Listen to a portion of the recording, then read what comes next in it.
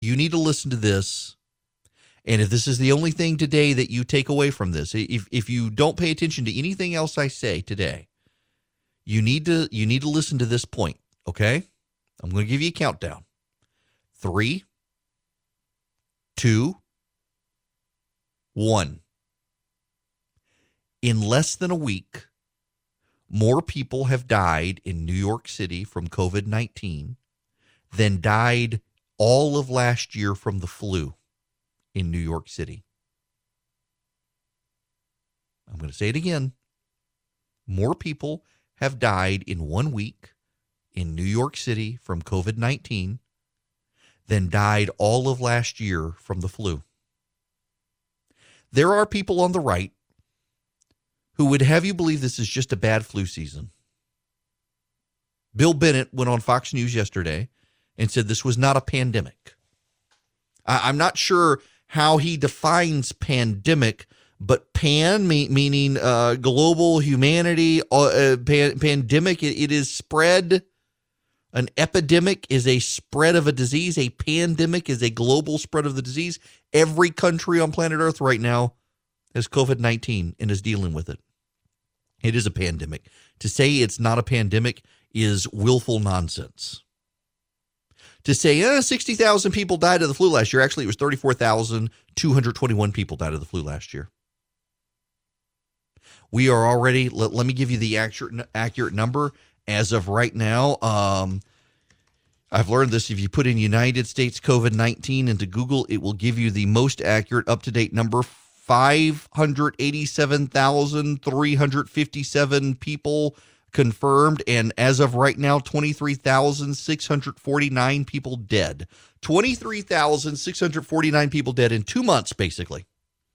In 2 months, mid-February to mid-April, 2 months of people dying of COVID-19 in the United States. And we are only slightly less than 10,000 from a 6-month flu season death. This is not the flu. This is worse than the flu. And, the one thing that I think is somewhat galling to me is that most of you get that. Intuitively, almost all of you actually get that this is worse than the flu. What is striking to me is how vocal the minority is that say it's just the flu. And I don't think it's helpful for us to go down that rabbit hole. And I know I've got friends who are attacking the models. The models are never accurate. The models are supposed to be a guide. And as more data comes in, they get more and more accurate. It's just like a hurricane forecast. You all pay attention to the hurricane forecast of where might the hurricane hit, and you understand that as new data comes in, the models are adjusted accordingly to show you the track of the hurricane. That's the same with this epidemiological model of COVID-19.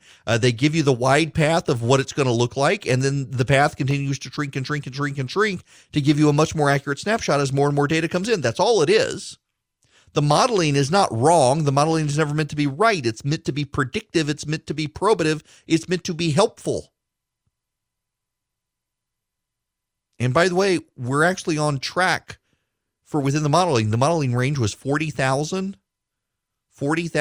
to 150,000 people dead. We're probably going to hit that 40,000 number. And that's what's sheltered in place. Imagine if we hadn't sheltered in place. Imagine, in the great flu, there was a massive flu pandemic in 1957. It gets overshadowed by H1N1, but it was actually worse than H1N1. A lot of people died in 1957 around the world from the flu. There is not a hospital in Georgia that had to build field hospitals in 1957 for the global flu pandemic. They're converting the Georgia World Congress Center into a field hospital in Atlanta. They never did that for the flu. They've never done that for the flu. This is not the flu. It is something more deadly with a higher rate of hospitalization, a higher mortality rate, and we've got 23,000 people dead while we've all been sheltering in place.